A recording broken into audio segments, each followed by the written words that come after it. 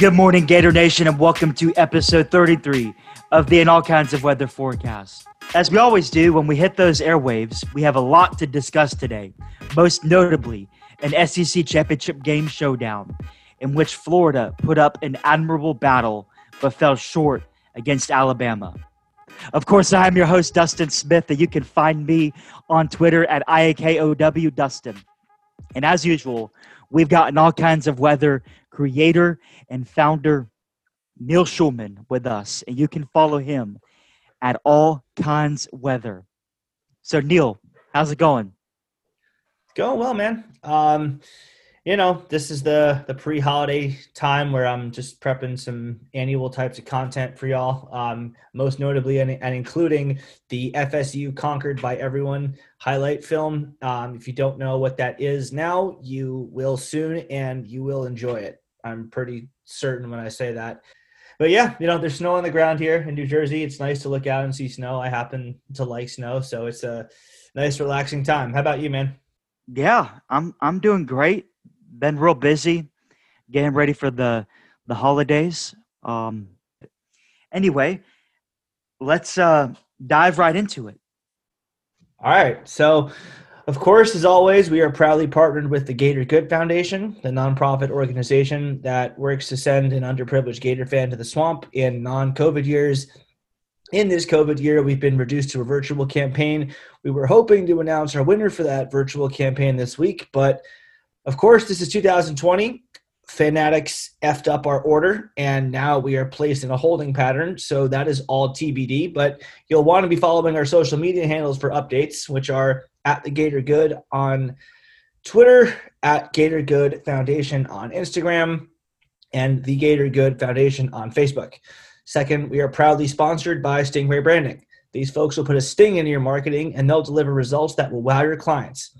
Whether it's web design, logo design, branding, graphic design, social media management, search engine optimization, marketing strategy, or mobile app design, Stingray Branding has you covered. If you or someone you know needs professional help in any of the above, here are 2 great reasons why you should choose Stingray Branding. 1, it's a veteran-owned business. There is not a better way, in my opinion, to properly thank those who serve our country than by giving them business. And 2, it's run by a Florida Gator fan. So not only do they do great work, but they do great work, and they're owned by a Florida Gator fan who happens to be a U.S. veteran.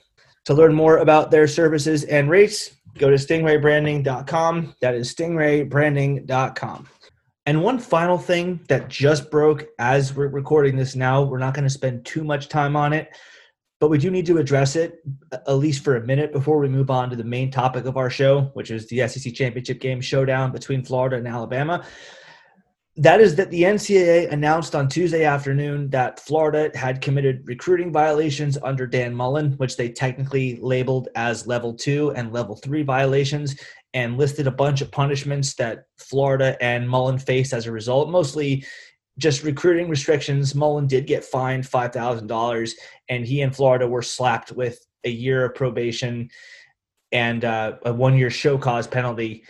Because the NCAA just loves to make things more complicated than they need to be, most times they were pretty vague with their language and their press release, and they failed to explicitly state that most of the punishments had already been served, which is the case, and which I feel would have been a very greatly appreciated piece of context that they added. Of course, they didn't do that. So thankfully, Scott Strickland came in, the Florida athletic director, and he came along and issued his own statement that cleared all that up and confirmed that nearly all the NCAA's punishments had already been served by Florida and by Mullen.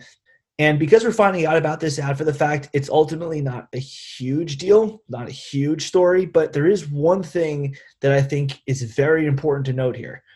Just because the sanctions have just about all been served doesn't mean that Dan Mullen is actually going to get off probation in a practical sense anytime soon.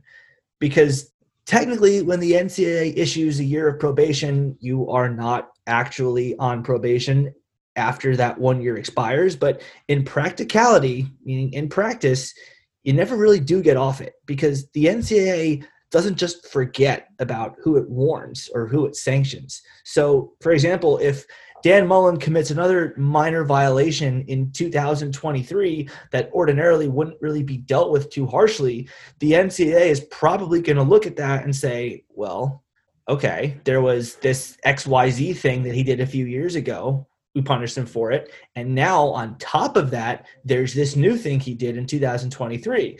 So it doesn't seem like he's actually learned anything from the last set of punishments we gave him. So now we're going to really bring the hammer down on him and come down much harder than we ordinarily would for the average coach who commits this minor violation.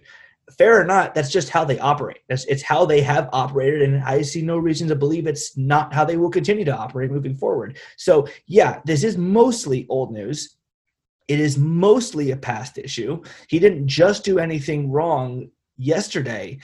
And, yeah, if he stays out of trouble the rest of his time in Gainesville, he'll be fine. But he does now have a strike against him that we didn't know that he would have had before the NCAA made this announcement. And he does need to be more careful moving forward, which he did know before today when the announcement was made, and which we didn't know before the announcement was made. Doesn't mean it wasn't in effect, but he does have to be careful. And with that said, let's talk football. Dustin, you're the host, so back to you. Thanks, Neil. And of course, this is a year unlike any other. So for the first time in recent memory, Florida really only has about a week and a half to get ready for its bowl season. So that means we're going to put out another episode soon to break down the Gators' upcoming Cotton Bowl matchup against Oklahoma. But today, we're going to focus on the SEC Championship game that took place last Saturday in the aftermath of the Florida Gators after what we saw in that game. And yes, Florida lost.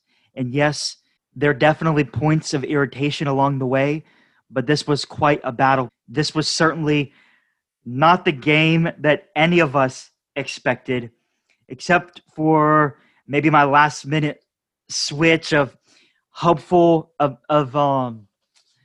hopeful gesture toward the Gators. As you know, I always like to be that happy-go-lucky, positive guy, and I really wanted to instill that confidence in our team. And it looks like they didn't disappoint, even though we lost. So what do you think? Yeah, so first of all, before we go into our takeaways of the game, I got to give a shout out to @HazlittDrew on Twitter, who said that Florida would beat Alabama 52-45. That's not exactly what happened, but the numbers were very, very close. So close enough. I'm giving you a shout out. That is @HazlittDrew, was within 1 point of picking the final score exactly right. Of course, he did have Florida on top, but nonetheless, pretty impressive. So good for you, Drew. Congrats on that. So this is a classic battle between two elite offenses. Ultimately, Alabama just made more plays, but it's clear that Florida isn't that far behind Alabama as a program. They're not ahead of them. They're right in the same area as they are. We'll talk about why they're not ahead of them or even directly matching them in a minute. But, a couple of personnel tweaks and they'll be there. But I'm going to go ahead and use this time to say this. Kyle Pitts is officially, or I guess I should say now was officially, the best tight end in Florida Gators history. And I say was because his career is officially over now as he has opted out of the Cotton Bowl game against Oklahoma. Yes, he's better than Ben Troop. Yes, better than Iran Kinney. Yes, better than Cornelius Ingram. Yes, he was better than Aaron Hernandez. I mean, I remember watching Hernandez and being really impressed with how easy he made things look at the tight end position. He was unstoppable. He wasn't this unstoppable. He did not leave defenses as utterly helpless as Kyle Pitts did. And I think ultimately Kyle Pitts is going to be remembered in a vein similar to Percy Harvin in that people are going to say, like, damn, if only he could have stayed fully healthy throughout his career. Because he did leave a lot of stats out there, not by his own fault. He didn't choose to get a concussion against Georgia, and he definitely didn't choose to not play against LSU. But there were so many more yards and touchdowns just out there for the taking that he could have accumulated this season if he'd stayed healthy and active. And let's face it, Alabama is the final test for that. Whenever you have an explosive offense or an explosive piece here or there, Nick Saban's defense is the final boss, so to speak, that he has to face in order to prove his worth once and for all. Like, Pitts has been dominant all year, and now he went out and maintained that dominance against the defense that's littered with 5 stars and that's coached by Nick Saban. 7 catches, 129 yards, and a touchdown. That's quite a way to go out. So, Kyle Pitts, thank you for everything, sir. Go get paid. See you on NFL Red Zone. Well, hey, Neil, I'm glad you mentioned Kyle Pitts. Man, I just wish Mullen would have used him a little more on that shovel pass we saw so much in the 2008 SEC Championship game. I feel like he would have been absolutely unstoppable if we could get him with some space. He would have been pretty explosive there. I don't think that we did that a lot because of the problems we had on our offensive line. But, I mean, yeah, we could have tried it at least once or twice and just seen if it was there. And, if it wasn't, then you abandon it and you go back to just using him more vertically. But Kyle Pitts, man. Right, and I only say that because of how Alabama for much of the game was covering Florida. They were obviously not respecting the run game. And whenever they left the box open, that made for perfect opportunities for plays like that. In fact, that's one of the main reasons why Trask was able to be so successful on his quarterback sneaks. It's because that part of the field was wide open, and all we needed was basically a half block here, and a half block was able to be successful. So it's just one of those observations. Yeah, no, I mean, it's a good one because his career is canon now. Like, it's done and over with, and we can talk about it in the past tense. And that's really because, I mean, look, Florida really, when you think about it and you think about how the game went, going behind 7-0 early, we strike right back with a bomb, but then we're just behind the 8 ball the rest of the way. Florida never really had a chance to win the game. I'm sorry, but they really didn't. They were in it. They were right there with Alabama, but they didn't really have a chance to win the game. That's because of our defense. But, I mean, within that game that Florida never really had a chance to win, looking back at it, Kyle Pitts did everything he possibly could have. And really, he did that every time he stepped on the field. You're right. 7 receptions, 129 yards, and a touchdown. And that touchdown that he caught was immaculate. I know that obviously we would have wanted the win, and Kyle Pitts, of anybody, wanted that victory. But look at the NFL highlight tape that he's put together, capped off by that incredible NFL quality catch. I mean, he climbed the ladder, as we say so often when discussing Kyle Pitts. He high-pointed the ball. He caught it the right way. He held onto it on his way down, and he kept both feet in bounds and then checked to make sure that he was indeed in bounds. And then he celebrated by giving the ball to the refs and finding a teammate. That was Kyle awesome. Pitts is incredible. And yes, you're probably right. The Gators didn't really have a chance in that game. But when that play happened, it completely changed how I personally saw the game. I thought it was just Gators playing catch-up the entire way, and that's evidently what it was. But once that play happened, I'm like, wow, if the Gators are going to win this thing, that's going to be the play of the game. So, and we'll get to players of the game and plays of the game in a little bit, but I just wanted to pull up that nugget before we dive into more analysis. Yeah, no, for sure. And I think it's very important to note just how impressive Florida was offensively as a unit in this game, because we've been very critical of Dan Mullen for a variety of things on this pod, and he did do something very stupid that we'll get to a little bit later in this pod. But I think it is worth noting that in the one single category of what is a Dan Mullen offense supposed to look like at Florida, this was it. Like, this was it. We're there. In that one specific category, the University of Florida is where it's supposed to be, exactly where it's supposed to be. I mean, obviously there's a story of Kyle Trask going from a 2-star to a star, period, and Kyle Pitts, as we just talked about. But, I mean, look around the offense. Kadarius Toney goes from just an explosive guy who couldn't really get touches because he couldn't put it all together to be a complete wide receiver. Now he's probably second or third round NFL draft pick. And Trayvon Grimes goes from being one of 9 guys competing for targets in 2019 to a true number 1 wide receiver. And then left tackle, Stone Forsythe, showed incredible improvement from the Mississippi game to the Alabama game this year. Now, some of the personnel decisions that Mullen makes on offense are irritating, like, for example, at right tackle. As a fan, they are objectively infuriating. But overall, this unit on offense really showed what Dan Mullen is capable of. In terms of developing an offense, he really is the genius we thought he was. Now, of course, Florida lost this game, and we'll get to why they lost this game in a minute. But, Dustin, before we move on, you got any more nice words to say about this game before we go ahead and talk about some of the things that aren't as pleasant? So, Neil, the other thing that stuck out to me was how great Kyle Trask played. I mean, you know me very well, Neil. I'm not going to do this, but I could spend the entire episode, literally, I could spend the entire 90-minute episode going on and on about Kyle Trask. And while I genuinely hope, and this may be an unpopular opinion, I genuinely hope he decides to come back for another year. Of course, based on NCAA eligibility rules, he is eligible to come back next year. Should he come back, that remains to be seen. Certainly, if he's considered to be top 2 or 3 round draft pick, then he probably shouldn't come back. He probably should move on and make some money for his family. But if he does come back, it would be very good for the Florida Gators. And he obviously put on a show in the SEC championship game. Though his game wasn't perfect, he did have a turnover deep in his own territory.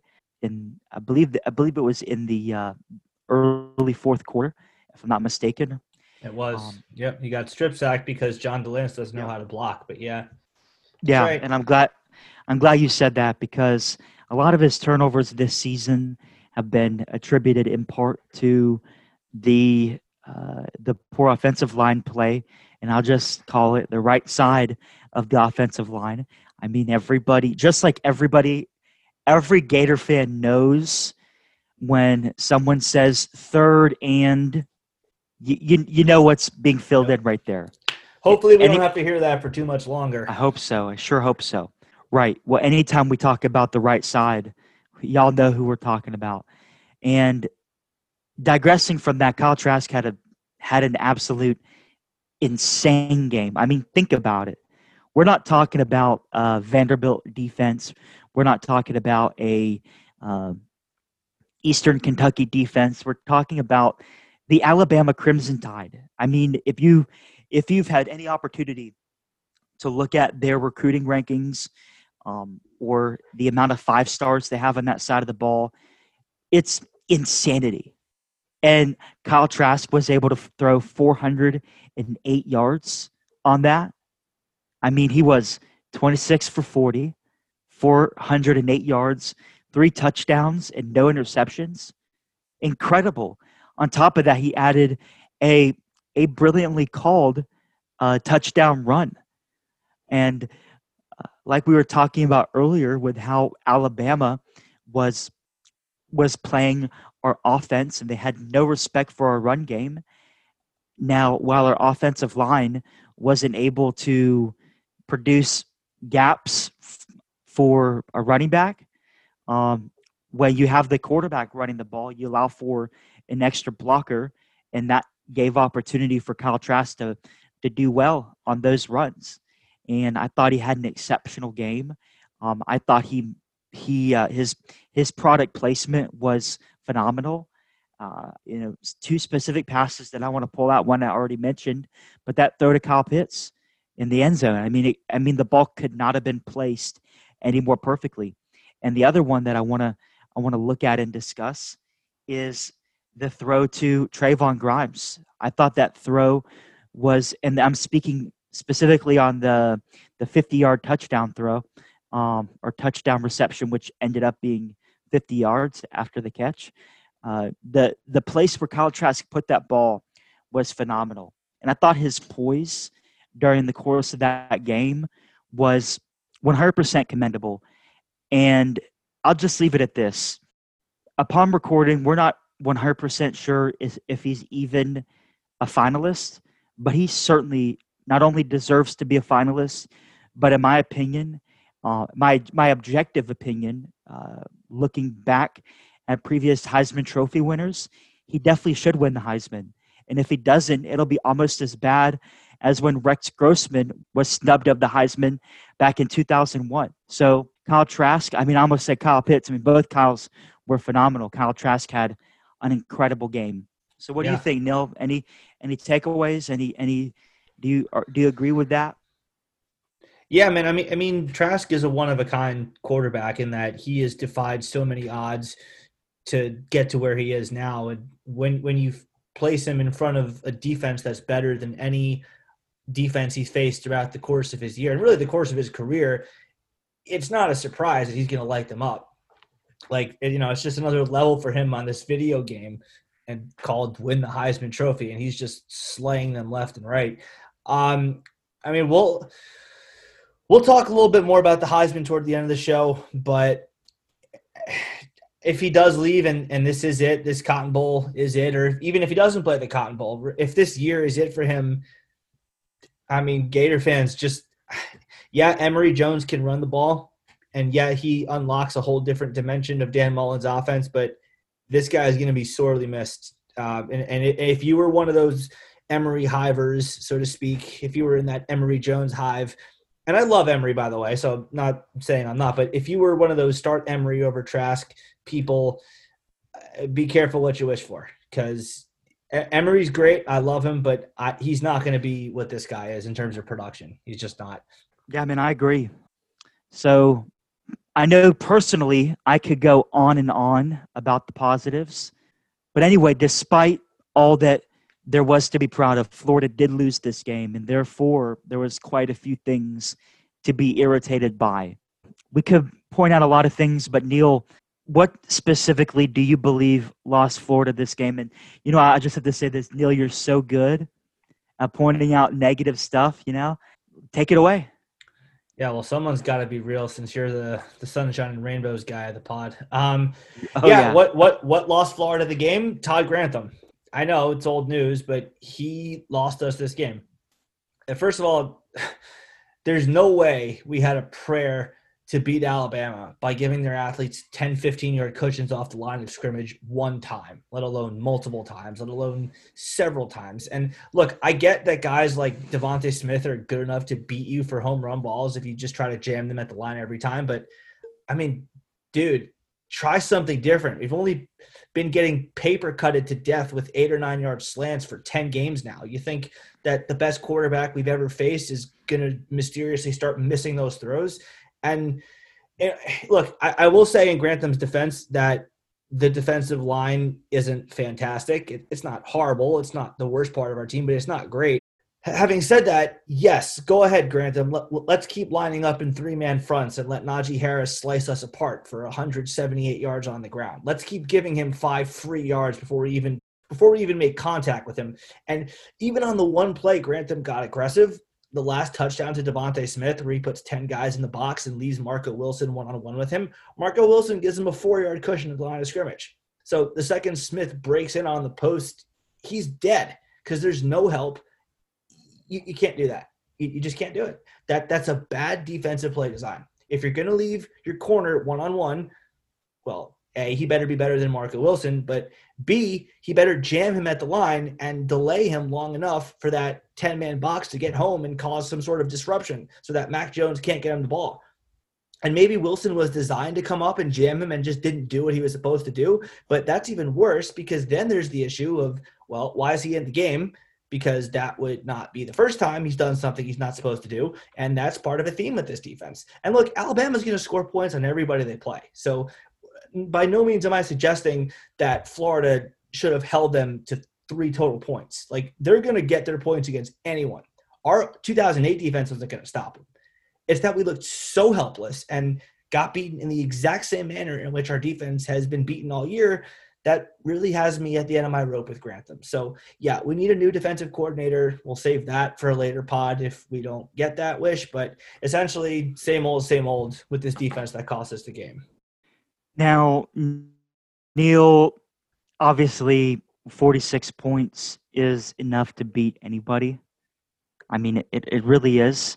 I mean, considering if you look at the stats before Florida played Alabama, anytime the Gators scored 40 points in their history, they won. They were 187 and nothing.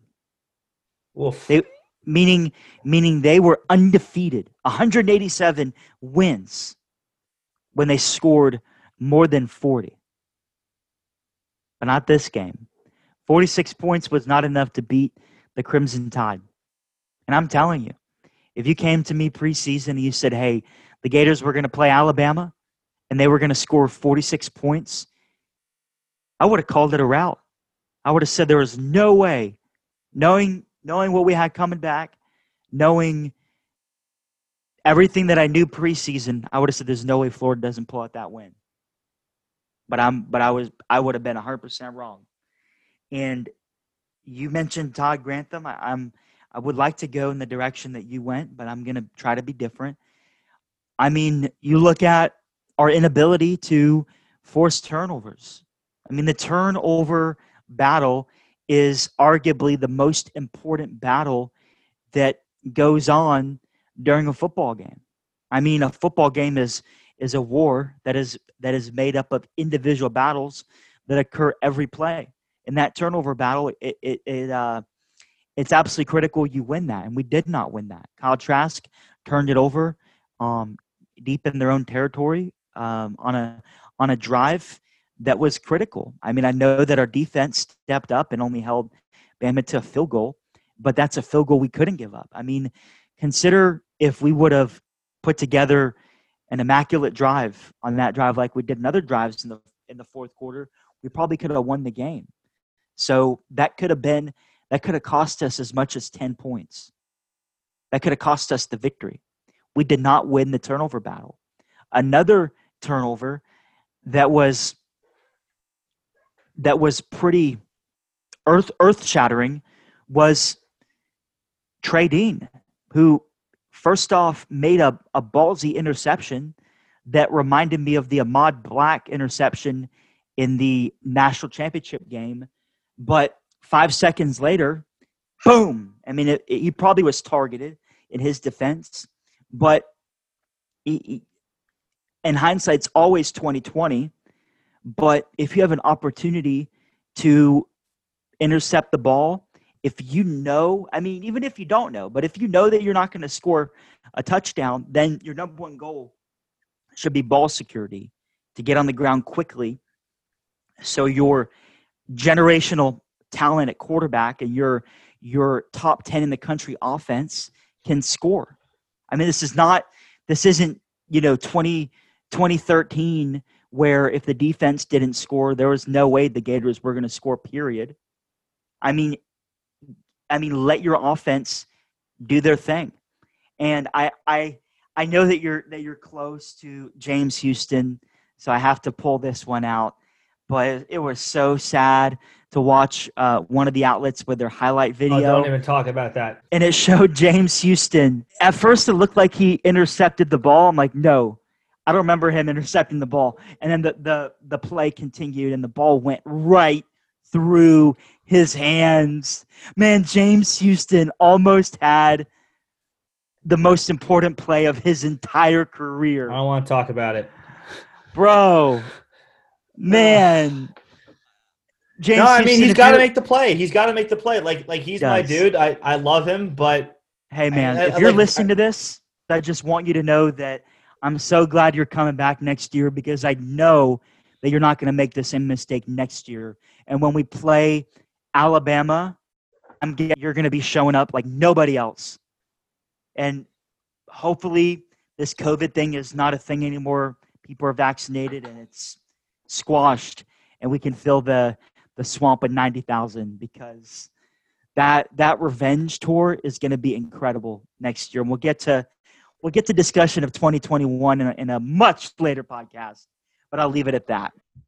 I mean, look, in James Houston's defense, it was somewhat deceptive camera work there. The ball did not actually go right through his hands as it looked on that highlight video.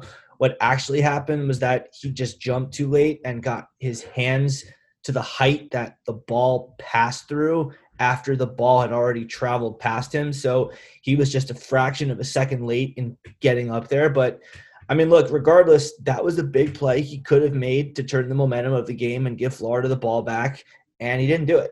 Not much else to say there. I know he really wants that play back, but I mean, James Houston has done far more good than bad this year on a defense that as a whole can't really say that. So, knowing him as well as I do, I trust him to let that missed opportunity fuel him and make him a better player.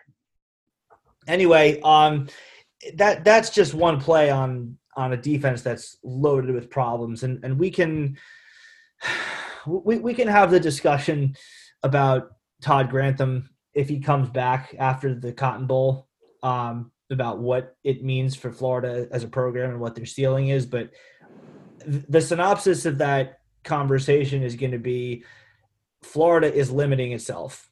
It is hampering itself. It is taking a knife and just chopping off one of its feet. Like, you can live with it. You can get it, you can get the foot bound, but you're not going to be 100% of yourself without a foot.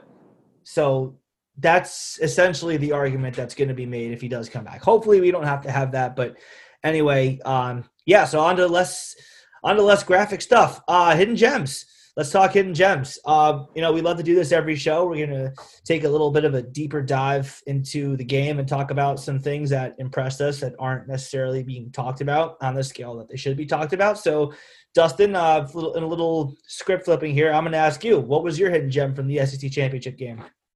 I could talk about Kyle Trask for hours. So I'm going to use the hidden gem question as another opportunity to talk about Kyle Trask. And I'm going to point out his running. I mean, he had a touchdown run, which was great. And on top of that, he had the run for the 2-point conversion. For all that's been said in that he's not a good fit for the Dan Mullen offense, and while he might not be the 4-5 running talent or the twitchy running talent that Mullen's had in the past, certainly we've seen out of Emory Jones, and Emory Jones had a pretty good game too. I mean, he had 2 rushes for 24 yards, including a 17-yard run, which was pretty darn good. And because I said that, I'll go ahead and lump him in there too. I thought both of our quarterbacks ran the ball pretty well. I mean, considering, looking at the yardage, considering between Emory and Trask, I mean, the quarterbacks accounted for a little over half of all the rushing yards that the team accounted for during the game. I mean, the Gators only had 54 rushing yards, so when your quarterbacks have 30 of them, I mean, not much more you can say. How about you, Neil? What was your hidden gem? Well, we've gotten through with roasting this defense pretty much in every way possible, so I'll say something nice about them. The defense has a lot of work to do, and it's got to start with getting a new DC and a more simplified scheme. But whoever comes in and takes over, assuming, of course, that we do that, is going to have a stud to work with in Kaiir Elam. That man was everywhere against Alabama, most notably tracking down Devontae Smith on a crossing route and flinging him down on a 4th 3 to finally get a stop for Florida. I mean, look, I get it. The net result of this defense in 2020 was terrible, but Elam was a very bright spot on it. I mean, and now if we can just replace Marco Wilson with someone who's competent, maybe Jadon Hill makes strides this offseason, or maybe it's Chester Kimbrough, or maybe it's someone we're not even thinking of. But if we do that, this secondary could be really, really good next year, right away. Anyway, shout out to Elam, because you were a beast all year, and I can't wait to see you really shine on a functioning defense next year. But yeah, Neil, I agree. Kaiir Elam played great. I know obviously the Alabama offense is not the easiest offense to go at. It's certainly we're using the word generational a lot And that's what happens when you talk about the conference championship game for the most prolific conference in the nation. You're going to talk about generational talent, and that's what we saw with Alabama. And I thought Elam did a great job considering what he was up against. So I'm sure you guys have had enough of us talking. Let's do something that we thoroughly enjoy here at the headquarters for All Kinds of Weather. That's diving into some fan tweets. So, Neil, do you have a fan tweet that you want to bring out and share with our listening audience? I've got 3. I've got one from my boy Grawl at Alex Grawlik1K, who says there was tremendous effort and the offense finally looked in sync again, but this defense is nowhere close to even being competitive. The fact that we had to applaud a couple of stops is beyond me. Yeah, no, me too, Grawl. He goes on to say, the talent is there outside of a few, but it's game 11 and we still can't even line up. And that to me is a long-winded way of saying we need a new defensive coordinator. Because, yeah, the fact that we're begging and pleading for our team to get a stop is just mind-boggling. And you know what? One of my other friends made a good point in a group chat I'm in. He said, we literally are physically incapable of getting a stop. This is early in the Alabama game. He said this in a group chat that I'm in. He said, we're physically incapable of getting a stop. The last 3 times we did, we had Marco Wilson being a moron with the shoe throw. We had an offsides penalty that gave them a 3rd and 5 as opposed to a 3rd and 10. And we had a hands to the face penalty called on Zach Carter to give him a free first down. Those were what happened the last 3 times we made a stop on 3rd down. Those 3 things gave Alabama another chance. It gave them a first down. So, yeah, and the fact that we're at a point where we have to just beg and plead for a stop once, and then we applaud like crazy when we finally get it is not the Gator standard that Dan Mullen preaches. So that was one. That was from Grawl. And then there's another one from at AJ Papagno, I think I've used him before, who says, Mullen has the program going in the right direction. We're a competent DC away from being an all-around elite team.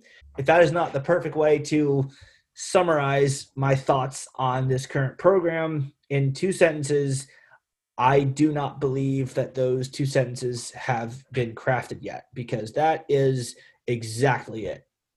I do think Mullen is getting our program close to where it's supposed to be.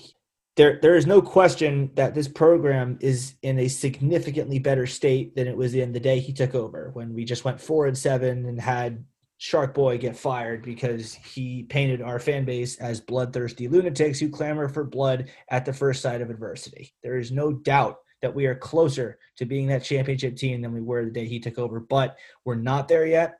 And until he makes that move and gives us a new defensive coordinator, preferably one that doesn't just run 3-man fronts all game long, maybe, a 4-3 guy will help. But yeah, we're that away from beating Alabama. As you saw, we were right there with Bama with that incompetent defensive coordinator. So yeah, definitely. And the last one I'm going to use is a slightly different one. This is from at Don't Ask Me Yo, Mike Johnson. The defensive scheme killed us all night. Mac said it best. Mac Jones said it best. They gave us the middle all night, so I took it all night. Gave away a championship. Yeah, that's, that kind of is what happened. We did give them the middle all night. We did just give their receivers 8, 10, 20-yard cushions at the line of scrimmage and let them run whatever sort of slant routes or dig routes they wanted and just pick up 10, 15 free yards a pop. And we never adjusted to that. We never did anything to combat that. And we let them paper cut us to death. So, yeah, we did give away a championship by refusing to do anything but that. So those are my tweets. Dustin, how about you? Yeah, man, he's not wrong. It's pretty abysmal what we saw in terms of our defense. So let me go ahead and read this. And this is from Chuck Harrington. And it's what he says. The same takeaways from all season. Number 1, Steiner, DeLance are not SEC caliber. Can't believe we don't have anyone better. Number 2, missing vocal on the field leader at linebacker and safety to get defense set before every snap. And number 3, defensive coordinator needs to be replaced for calling the same soft zone 70% of the time. I mean, Chuck, why don't you just come on and do the show for me? I couldn't have said it better.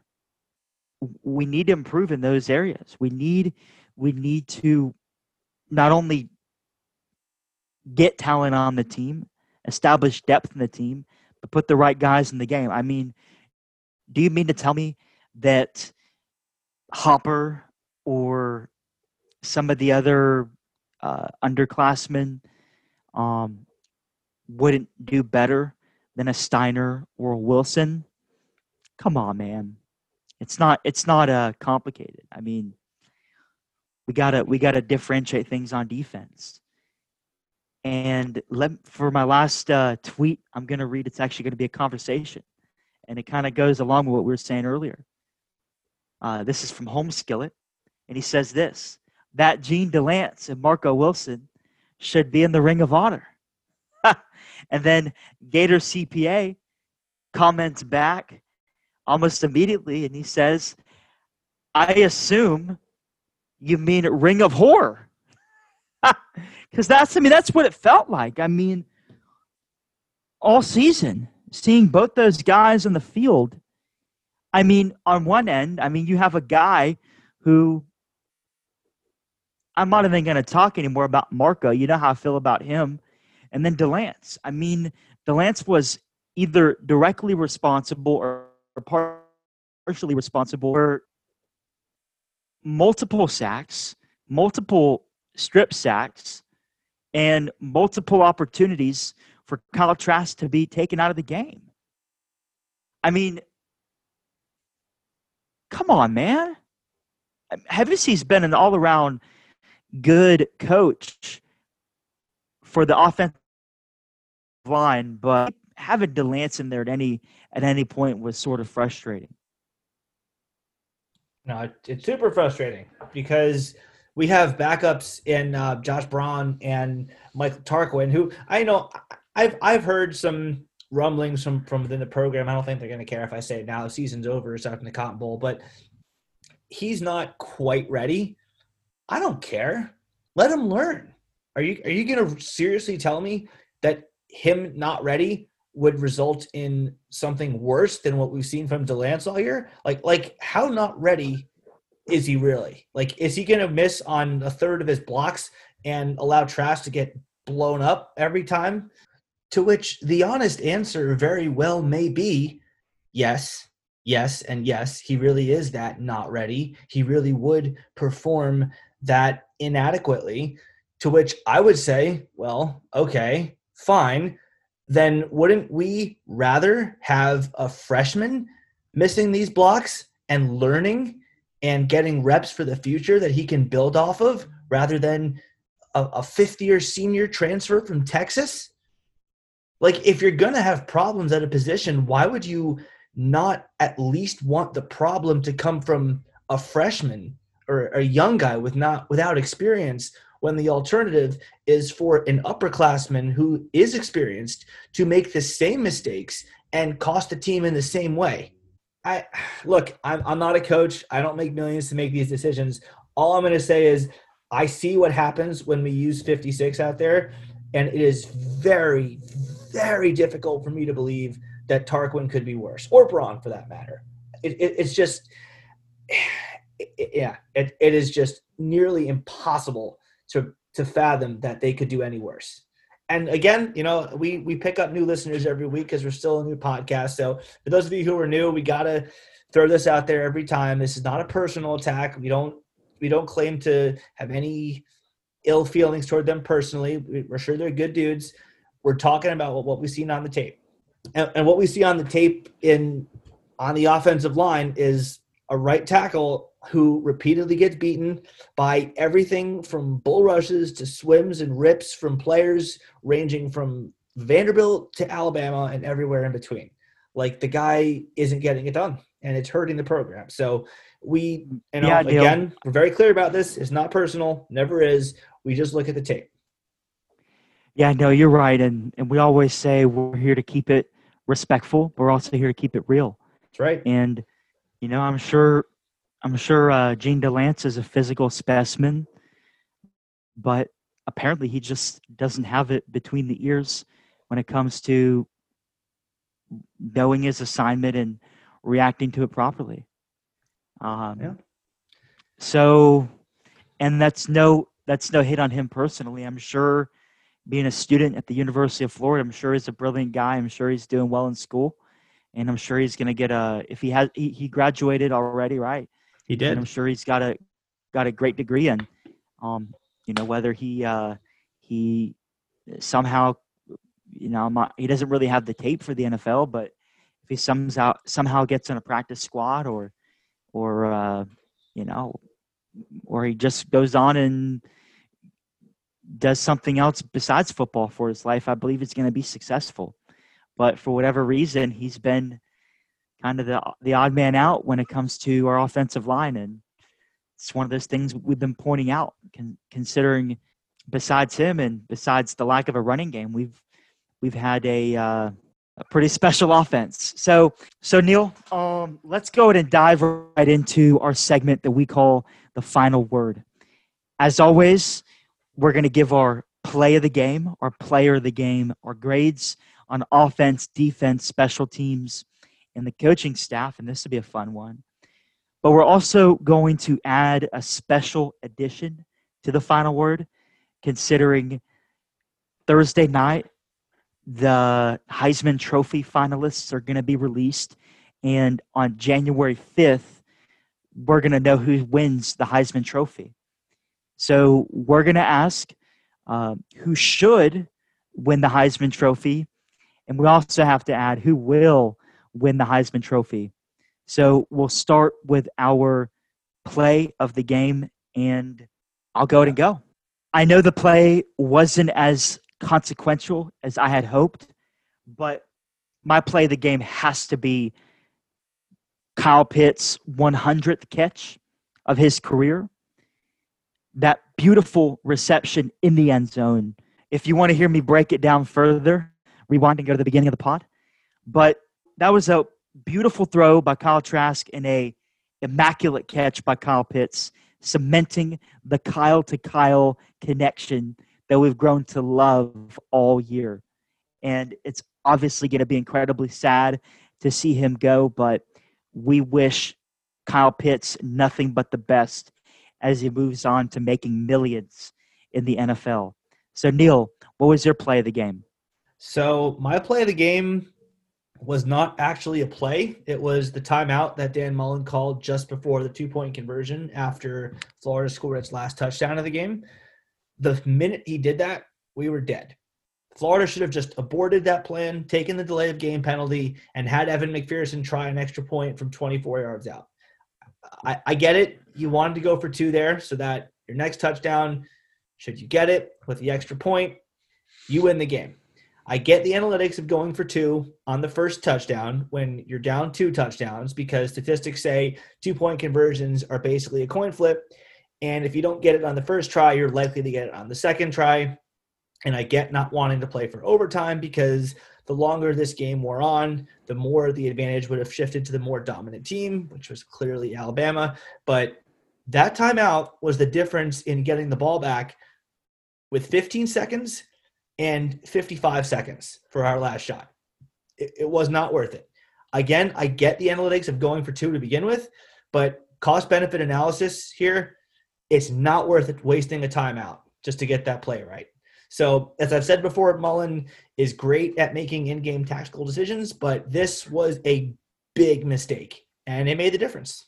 So that's my moment of the game, we'll call it. Yeah, so Neil, let me just add this before we get to our player of the game. I played quarterback in high school, and keep in mind, high school, not college, but we had a 2-point play. We had several 2-point plays, one that we picked out every week based on the defense we were playing, but we had nonetheless a play ready to go that we practiced over and over and over again. We even practiced situations where we were ready to go with that play immediately. It was second nature to run that play. So the fact that the Gators were unprepared to run that play was concerning. And I know we love Dan Mullen. I know we were thrilled with how he's overhauled this offense, and we're thrilled with what he's done with the likes of Kyle Trask and Kyle Pitts and amongst others. But at the same time, that's a lack of preparation that obviously needs to be fixed, and I'm confident will be fixed moving forward and into future seasons. But I agree with you, Neil. So let's go ahead and move on to our player of the game. And since I went first on the play of the game, we'll have you go first, Neil. So who's your player of the game? Trask. Easy. Jones had better numbers, but Trask had the better day. And Trask had no help from his offensive line. He got sacked 5 times, 3 of those times thanks to Gene DeLance, who – I mean, look, who knows? Like, what if he was only sacked twice? Does one of those other 3 plays go for a 50-yard bomb? Because Trask did hit 2 50-yard bombs on the day, one to Grimes and one to Tony. So who knows? Maybe if he has 3 more chances to throw the ball, maybe one of those 3 becomes another bomb. The deck was clearly stacked against him in this game because of that. And despite that, he just went out and balled. I mean, he played more than well enough for Florida to win this game. And, I mean, really, he hasn't had a true bad game all year, and he not only maintained that consistent level of play, he upped it. He played it, I think, his second best game of the year against Alabama on the biggest stage. So for me, it has to be Trask. Yeah, man, you're absolutely right. I am going to go with the player of the game. I'm not just going to pick a Gator because I'm a Gator. I'm going to go with Najee Harris. I think he had the game of his life. I mean, he's played well all season, but considering he had 3 touchdown catches, 67 yards, and he had 2 rushing touchdowns, 178 yards. I mean, Najee Harris gashed us. He had his way with our defense. And because he was such a running threat, I know, obviously, Grantham did not coach effectively for much of the game. I thought we did improve in that third quarter with some halftime adjustments. But Najee Harris, definitely the player of the game. That's who got it. That's who was the MVP of the game, and he definitely earned it. Now, the question remains, will that earn him the Heisman? But we'll get to that discussion in just a few minutes. Let's go ahead and dive in to our grades. And I know we like to be very academic with this. And so, Neil, I'll go ahead and give my grade for offense. I thought the offense played pretty well. And again, as we've been saying the entire season concerning context, I mean, the context is you're playing Alabama. You're playing defense that is full of 5-star talent, especially at the linebacker position and in the secondary. And the Gators played exceptional on offense. I mean, anytime you're scoring 46 points, you're doing enough to win the game. Obviously, we had a few turnovers, and you can never have that happen. So just by virtue of those turnovers, I'm going to go ahead and give Florida an A-. But offense did not lose Florida the game. It was certainly defense. And just as I gave the offense an A-, I'm going to go ahead and give the defense a D-. I mean, the only thing keeping them from that unforgivable F, that 22 to 23% F, like we discussed earlier, was some of the key stops that took place in the third quarter that allowed Florida to come back.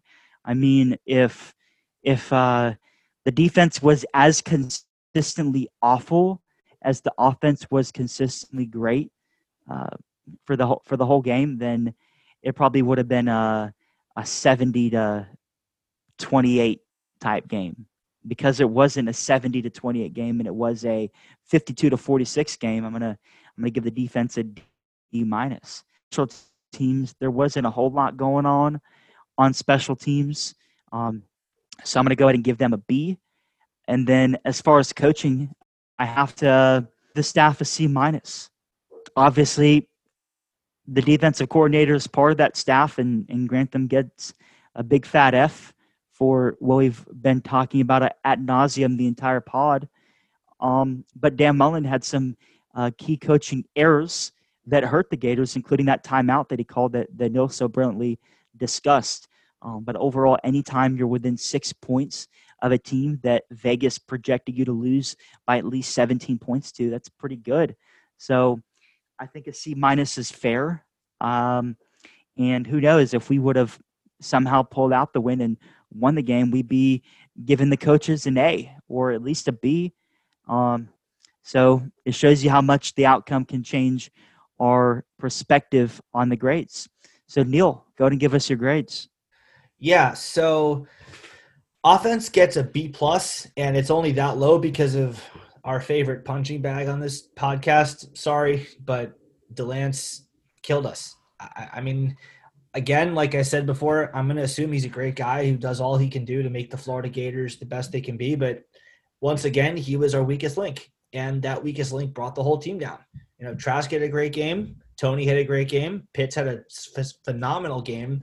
Trayvon Grimes had a great game, and the left side of the offensive line had a great game. But that right side just let the whole team down. So because of that, B+. That is a part of the team, and that has to count for something. So B+. Defense, you might be a little surprised by this grade because Florida gave up 605 yards of total offense to Alabama, and you will see that pop up in these grades somewhere. But I'm going to give this defense a C. Given how incredibly talented Alabama's offense is, plus the bad scheme that these guys are saddled with, they actually played fairly well. I mean, Trey Dean has been very underrated this year. Not even talking about the pick here, because that was a hell of a play, but he put a pretty good game on tape. Kyer Elam, as we mentioned, put a pretty great game on tape. Amari Burney was all over the place, making plays. Mohamed Diabate covered a lot of ground on Saturday night.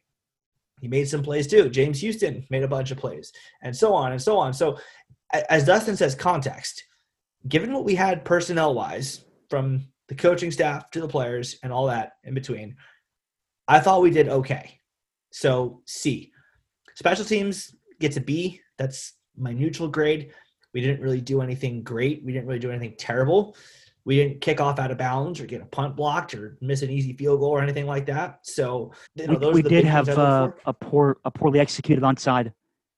We did have a poorly executed onside. Right. But I mean, you're right. Yes, I can't believe I forgot that. Very hard to execute. The odds are not in your favor when you do one of those. So yeah, that does have to count for something. But the odds are so stacked against the team doing the kicking that I can't really fault them for that. So I'll give them a B. Here we go. As for coaching, well, here's where you're going to see Alabama's 605 yards of offense show up in the grades. F. Coaching gets an F. It's not one of those 2 or 3% Fs where you have to just abandon ship and just build from scratch like we've said on previous shows. But this was like one of those 50, 55-ish level Fs where, all right, I can kind of see that you know what you're doing at times. You're not completely clueless, but nonetheless, this was a failure of a performance, and things have to change. I mean, I already mentioned the 2-point play. That was pretty bad, but it was more than just that. The defensive scheme. Todd Grantham's scheme is not conducive to winning games, especially not if he's going to use the same players who have been beaten over and over and over and over again.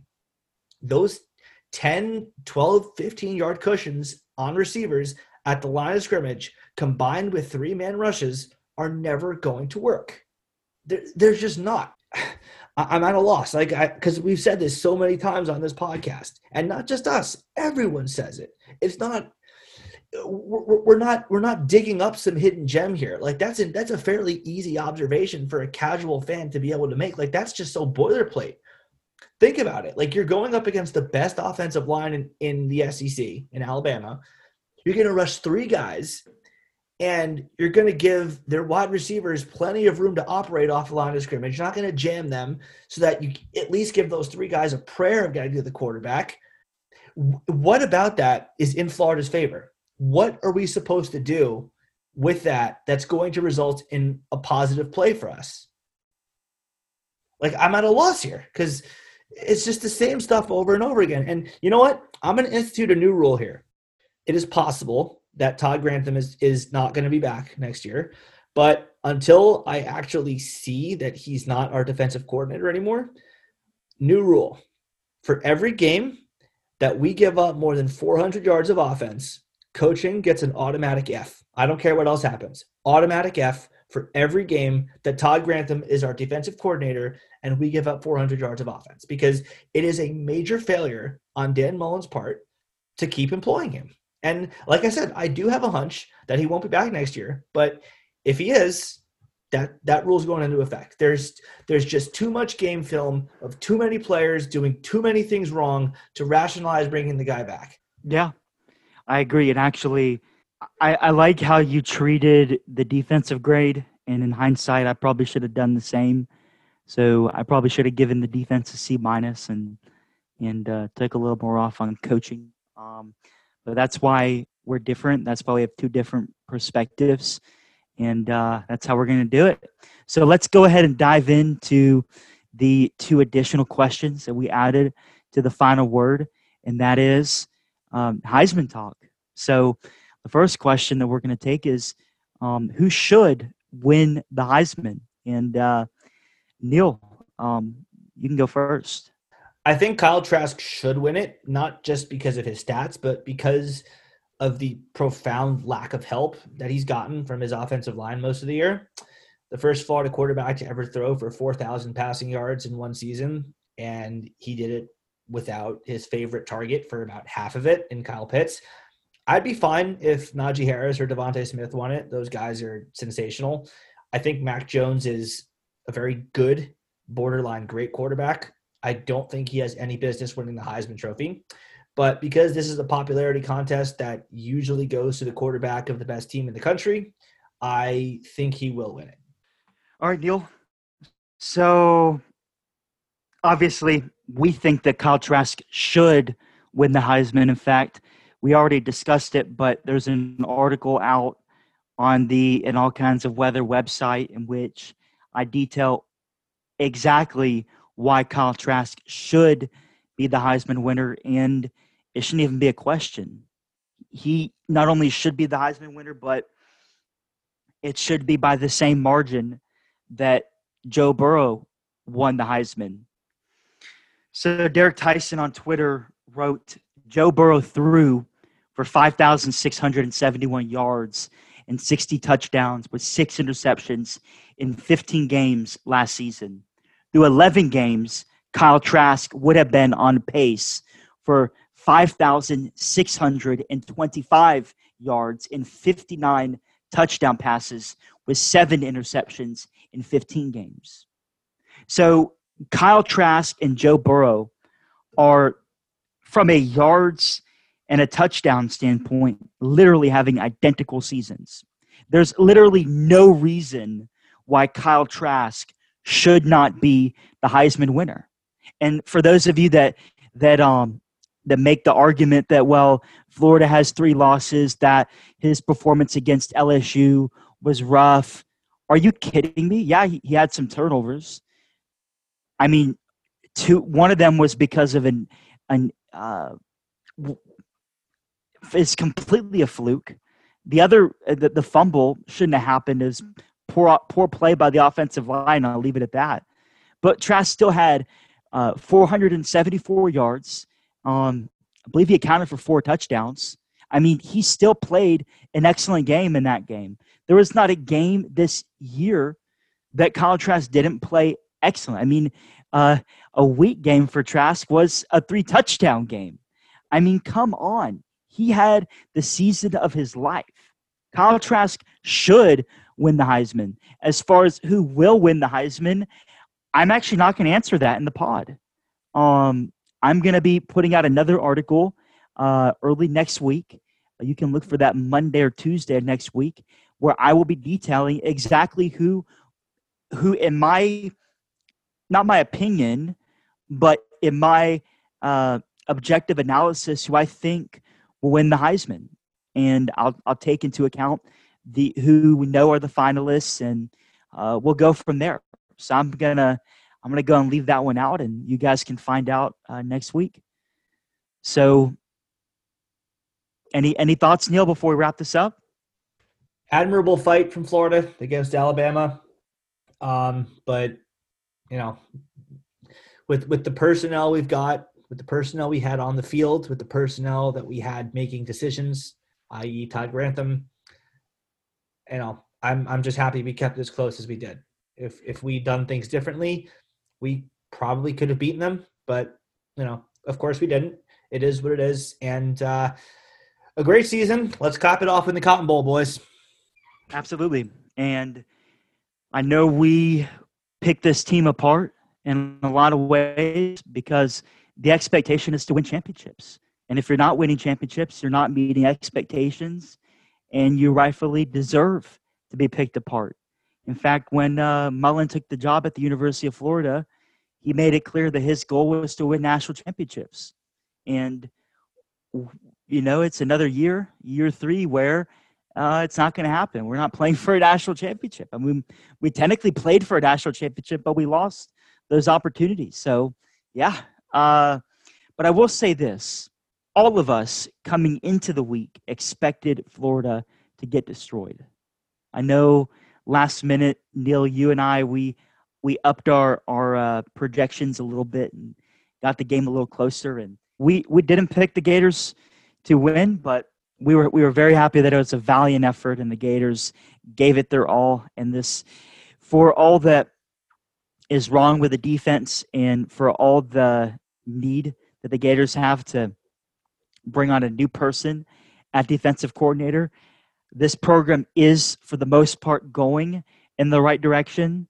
The fact that the Gators did not get obliterated by Bama and just lost by 6 points, that's not something that is to be frowned upon completely. So with that said, that's all we've got today. If you've enjoyed our show, please subscribe to us on iTunes and give us a 5-star rating. We would very much appreciate that as we keep going. And of course, we thank you for listening. We've got our 3rd straight New Year's Six bowl game to look forward to under Coach Dan Mullen. And this is, of course, the Cotton Bowl against Oklahoma. And we'll be back soon to preview that game as well. And of course, there's a ton of storylines entering in to that game, and you won't want to miss our next podcast. In the meantime, stay safe, stay healthy, and as always, in honor of Kyle Pitts and Kyle Trask, go Gators! Go Gators, beat Oklahoma, just like January 8th, 2009. Yes, sir! Yes, sir! Beat Oklahoma!